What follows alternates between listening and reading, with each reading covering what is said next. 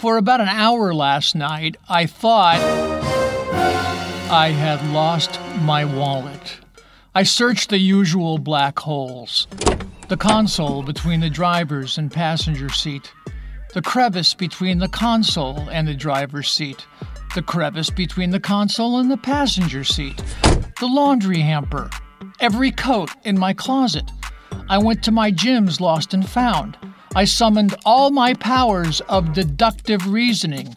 I drew a blank. I'm such a dope. Where could I have left it?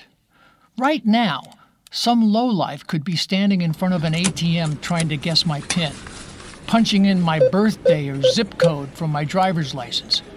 He could be using my Visa to order an 85-inch Ultra 4K HD TV with surround sound speakers, or spending thousands of dollars on airline tickets. Every minute drew me closer to despair. I contemplated hunting for illegal Xanax online. I shifted into security lockdown mode. I checked my bank accounts for massive withdrawals. Nothing. Credit cards. No big purchases. I went online and blocked them both. I checked the car again. The hamper again, my coats again, twixt the cushions of the couch again. Nada. That excruciating period, when you think it may be gone for good, forced me to think about the inevitable footwork to come. Standing in line at the DMV for a new driver's license, replacing all my cards, my AAA card, gym membership, library, HMO, debit, and credit cards. I frantically employed my increasingly fallible memory. Okay, when was the last time I made a live purchase? I bought gas. I paid cash so I could get the lower price, but I remember slipping the wallet back to my cargo shorts, the ones in the hamper that were empty. I began searching places where I never put it. My bathrobe, my desktop, my nightstand, bathroom vanity, sock drawer, workbench, kitchen counter, the yard. I started looking under things. Couch, bed, dining room table. I checked my wife's car.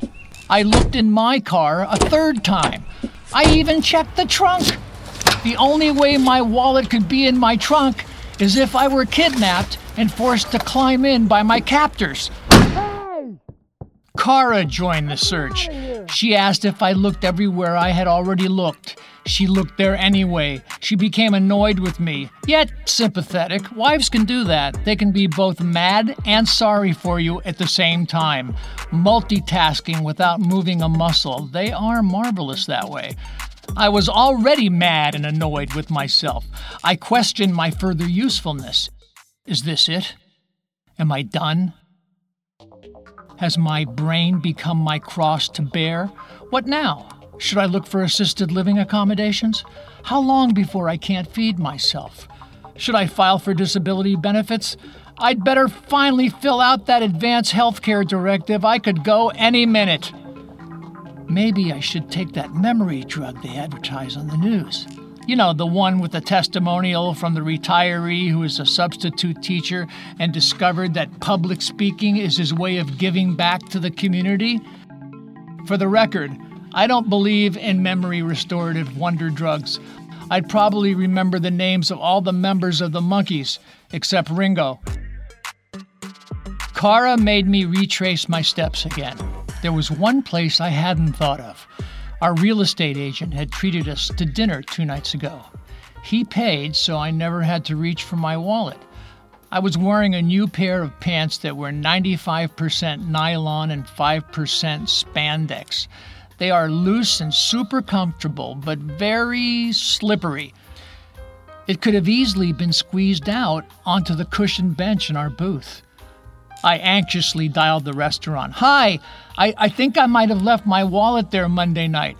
Okay, hold on. Is your name Daniel? Yes. Yeah, we got it. I raced there in record time. He gave it to me. No questions asked. That seemed risky, but I was not about to bite the hand that found my wallet. I expressed my gratitude and drove calmly home as my blood pressure subsided. The ugly truth is, I would have never even bought those pants if it wasn't for the weight I had gained during the pandemic. So if I ever lose anything again while wearing those slippery trousers, I know just who I'm going to blame. COVID-19. But I have taken measures to make sure this never happens again. I bought a tracking card that fits in my wallet so I can check its whereabouts at all times. And I'm going on a diet so I won't ever have to wear those pants again.